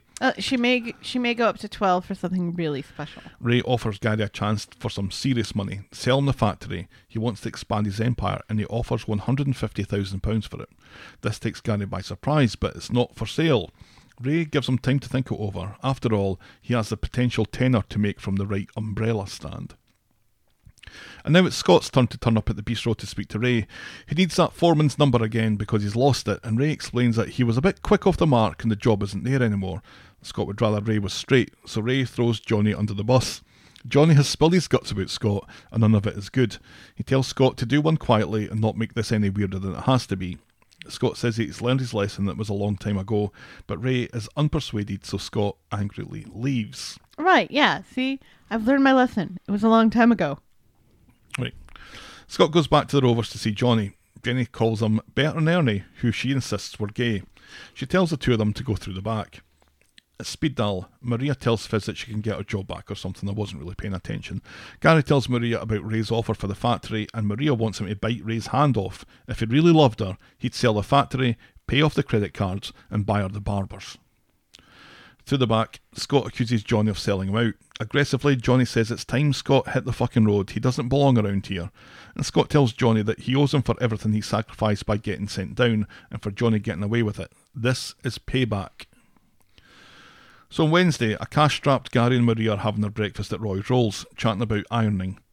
Maria wants to know if Gary's thought any more about Ray's offer, but he says the timing isn't right and the factory is a more reliable source of income than the barbers, and Maria doesn't look convinced. Scott is giving Jenny more chat about his huge family while they wait on Johnny. Jenny goes to get her handbag before their walk, and Scott thinks Jenny is a flirty so-and-so. Johnny would love to help Scott, but Scott calls him a gossip and a liar, just as Jenny comes back. At the factory thing. At the factory thing? Factory thing. No. At the furniture thing. At the furniture thing, Gary is going through his mail and gets something that makes him stop in his tracks and look up, all concerned. Yes. He goes round to see Kev. He has a letter from a solicitor representing the people who own his shop, and Kev has to come clean and admit that he's sold out. Yeah, because remember, Kev sold out. We've talked about the wondered fact about that this. Nobody's talking about it. It looks like Gary's rent has been given a bit of a hike, and Kev is careful not to mention Ray Weinstein. Gary rips up the letter, throws it in the air, and leaves. And why? Why would Kev? Well, you mess Kev's shop. Why would Kev protect Ray Weinstein? Is it because, he doesn't want Gary to know that he had to sell because Abby blew up his car? I think that's exactly why. I don't think Kev Gary doesn't would want- care. I just don't think Kev wants anyone picking at that scab. Meanwhile, in Roy's Rolls, Maria, who had told Gary to get in touch with David about the sinkhole, learns from David that Gary isn't returning David's messages about the sinkhole, so she'll let him know. Spurned on, Gary goes to take a look. That's a deep fucking hole you've got there, and it's going to cost a bit more than David's estimate of 300 quid to fix. It comes out in conversation, though, that David had an offer to sell up and refused it. It was to someone Ray Weinstein knows. Gary has some questions, and David is suspicious, but reveals that it was somebody called Roxy who was the person he was working with, the gal with all the leaflets who's been making offers on streetcars and the like. Post-walk, Johnny is knackered and out on the couch. In comes Scott. Johnny wants to know if this is fair. He has MS. He'd be the worst getaway driver in the world. Seriously. You want to talk about fair, says Scott? He wants to meet Johnny in the park later, and Johnny doesn't get to say no, or Jenny finds out everything. Who's a good boy, says Scott. Then Right, yeah. He's making it out like he's been in prison for this one job for 40 years. I don't think it is. I don't think he's making out that it's 40 years, because you get out for murder after 20. Well, Gary goes back to Kev. It's Ray what's offered to buy stuff up, and Kev comes clean, although it's clear that there's no love lost between Kev and Ray. Then Ray Weinstein runs into Maria at Roy's Rolls and tells her Gary would be a fool to turn down his offer. Gary goes to see Ray. He's not a happy bunny. He wants double, and Ray agrees and offers to shake on it. Gary wants to know what this is about. He was laying a little trap here to see how high that Ray would go. yes. Ray wants them all to sell up, and Gary wants to know why. Ray says he's good for the money, and Gary knows that Ray was the one who put up the rent on his furniture thing, and now he wants the factory. What's the deal? Ray calls him a suspicious little man, and Gary says Ray brings out in people. Ray calls it a business opportunity, and this money's life-changing. Yes or no, make up your mind. Meanwhile, Scott and Johnny meet up in the community garden. All Johnny has to do is drive a car. Scott's grand plan is to shake down Ray and his wealthy pals at some meeting that they're attending. Such sophistication. Jenny arrives and wants to know what this is all about. Nothing, says Johnny. In the Rovers, Gary's on the phone to a contact asking about the sinkhole. Gary says he's never seen one so big. It's massive. But not like that. Then he asks about building jobs Or in the that's area. what she said. Sorry, not like that. Okay. That's what she said. Then Nina and Sarah come in to celebrate their big order that happened some weeks ago. Things are Last looking up week. for the fact. It wasn't last week. Okay, 2 weeks ago. Some weeks ago then. Things are looking up for the factory. Sarah seems to have forgiven Gary for murdering Rick the Chin. Right, yeah. So this is why the whole, her reaction in the Rovers later makes no sense. Yeah, they share a little smile with each other. Right, yeah. Gary goes back to see Ray and turns down the offer. He's not an idiot. He has mates in the trade and will do some digging on Ray. Ray offers 400,000. Gary says too many people rely on that factory, people that he knows. Ray says he's not the only one capable Like of the digging. mother of his child. If it's all or nothing, it looks like it's nothing. And Ray is so furious, he looks like he'll sexually harass the next person to come through the door. He's going to do that anyway, let's be honest. Right. Yeah, Gary says to Ray that nobody in the street thinks he's an angel, so have at it. So Gary goes to collect his hot pots. Right, because Ray, for some reason, somehow knows that Gary was a loan shark. Yep. So Gary goes to collect his hot pots from the Rovers while Sarah and Nina are celebrating loudly in the back. He asks Carla for a favour, which looks like the cash-strapped Gary has bought the girls some fizz by way of congratulations. Right, yeah. On Friday then, Johnny comes into the Roy's Rolls and shits his britches when he sees Ray and Scott chatting away like old pals. Scott suggests an impromptu sesh to show no bad feelings after Johnny grassed Scott up. Ray Weinstein goes off to set something up, and now Scott wants to talk over the plan. They're friends again? Mm-hmm. What has happened there? No excuses. What has happened between Scott and Ray? Because Ray's like, no, I don't want to see you again, and I'm not going to hire you because you're dodgy, but we can still be friends? Well, I think Scott doesn't want to be seen to be an enemy of Ray, given his plans for ripping him off. He wants to seem but you still think inside. Ray would not want to hang out with somebody who he believes is dodgy. And you get the impression that Because Ray and Johnny aren't exactly best of buds. No, so the because- three of them getting together to share pints seems a very strange thing. Because Ray stole the idea of the Rovers having that free booze night for New Year's Eve. Right.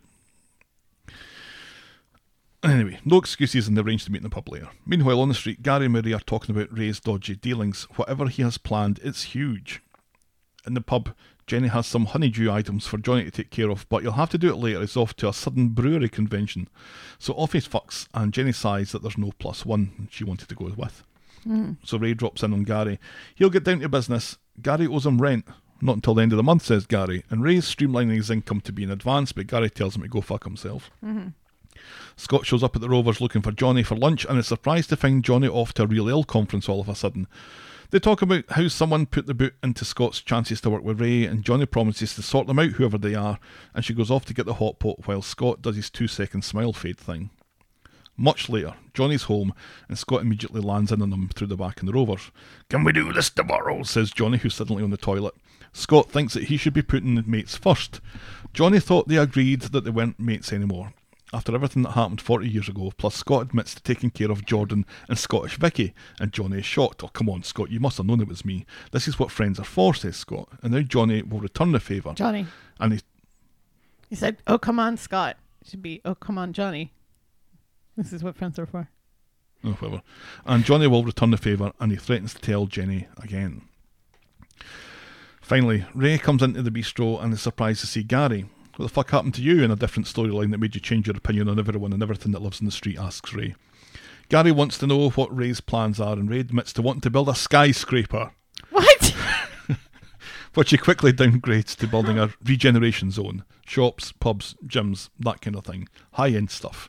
Gary tells him that without the factory, Ray has nothing, so he'll sell it to him for 450,000. And Ray is staggered, which is amusing because he offered 400,000 on Wednesday. Right. 450, and he wants the contract to do the groundwork, says Gary. He doesn't give a fuck about Coronation Street anymore, and Ray can bulldoze it for all he cares, so long as Gary can be the one to do the driving. Do we have a deal? And that's how we end this week's episodes. Yes, because just Sarah and Jenny being mean to him and Eileen wanting to protect her son means he's going to take the livelihood of the mother of his child away and the barbers away from Maria, who he supposedly loves now. The barbers? Right, because the barbers is on the street too, yes? That's going to get all bulldozed. Yeah, but I don't think he's offering to buy that up quite yet. No, but Gary must know that eventually Gary knows that he's behind the flyers.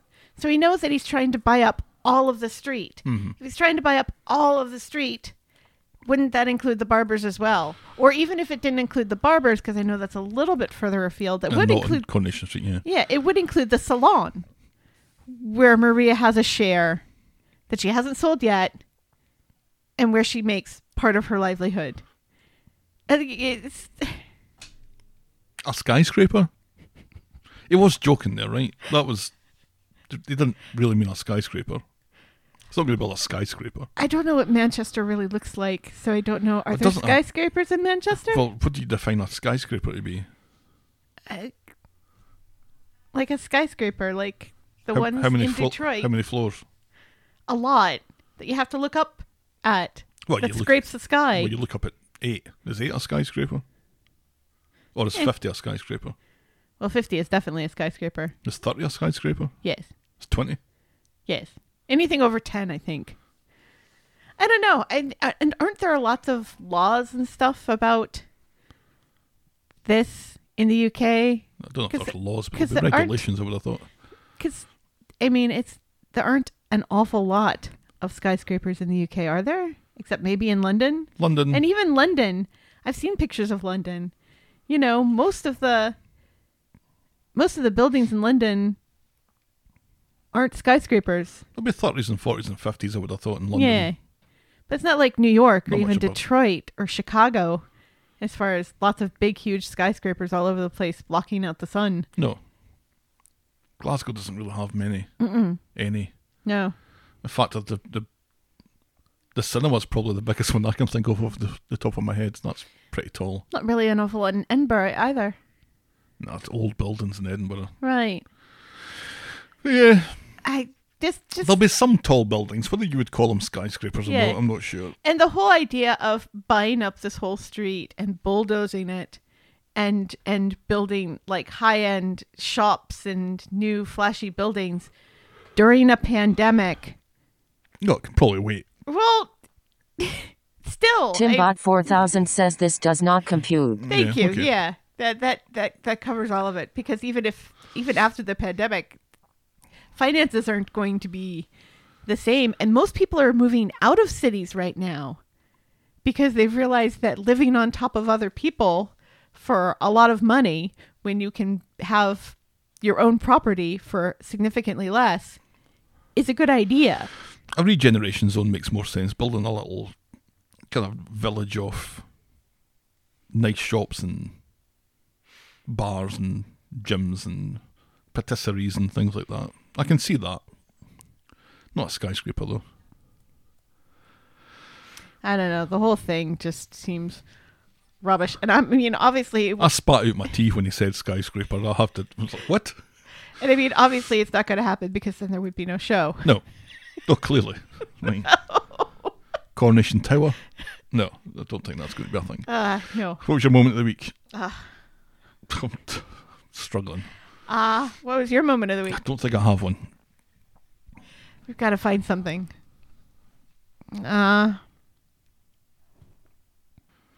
Okay, let's go through the storyline, shall we?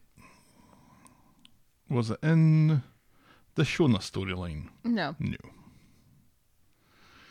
Was it in the Todd storyline? No.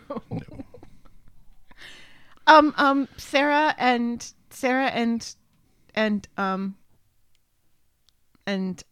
Nina and what's her name? I don't think it's even worth finishing that thought. There's no way in the world that's the moment of the week. Well, it was the only moment of joy. They got this big thing, and they're not all drinking, but they're all like in the back, and they're together and they're happy. Arthur and Evelyn? No. Paul's helpline thing? No. Scott and Jenny and Johnny? No. There is no moment of the week. No. It's Sarah and the girls getting wired into the wine in the back of the Rovers. It's all we've got. Then it's not worth it. No, it is. We've got to have some moment of the week. We've had more rubbish weeks than this. I'm not giving it to that. No, come on. No. Because Nina talking Evelyn into having sex with Arthur. Which is essentially what she's... Yeah, let's do that. Nina and Evelyn. No. Because that was nice. And Nina was right. Nina is such the voice of reason in this show. That's my moment of the week. Nina and Evelyn. Come on. You know you want to. I really don't. It's all that we have. There have been weeks where we have had a moment of the week, which is a small thing that doesn't really seem like can't it is think of much anything- consequence. Like Anything that's George been and- tougher than this week. It was a tough week. Nina and Evelyn. That's our Moment of the week. moment of the week. I'm doing it under protest. Boring moment of the week. I had just the whole Billy Bishop stuff. Yeah.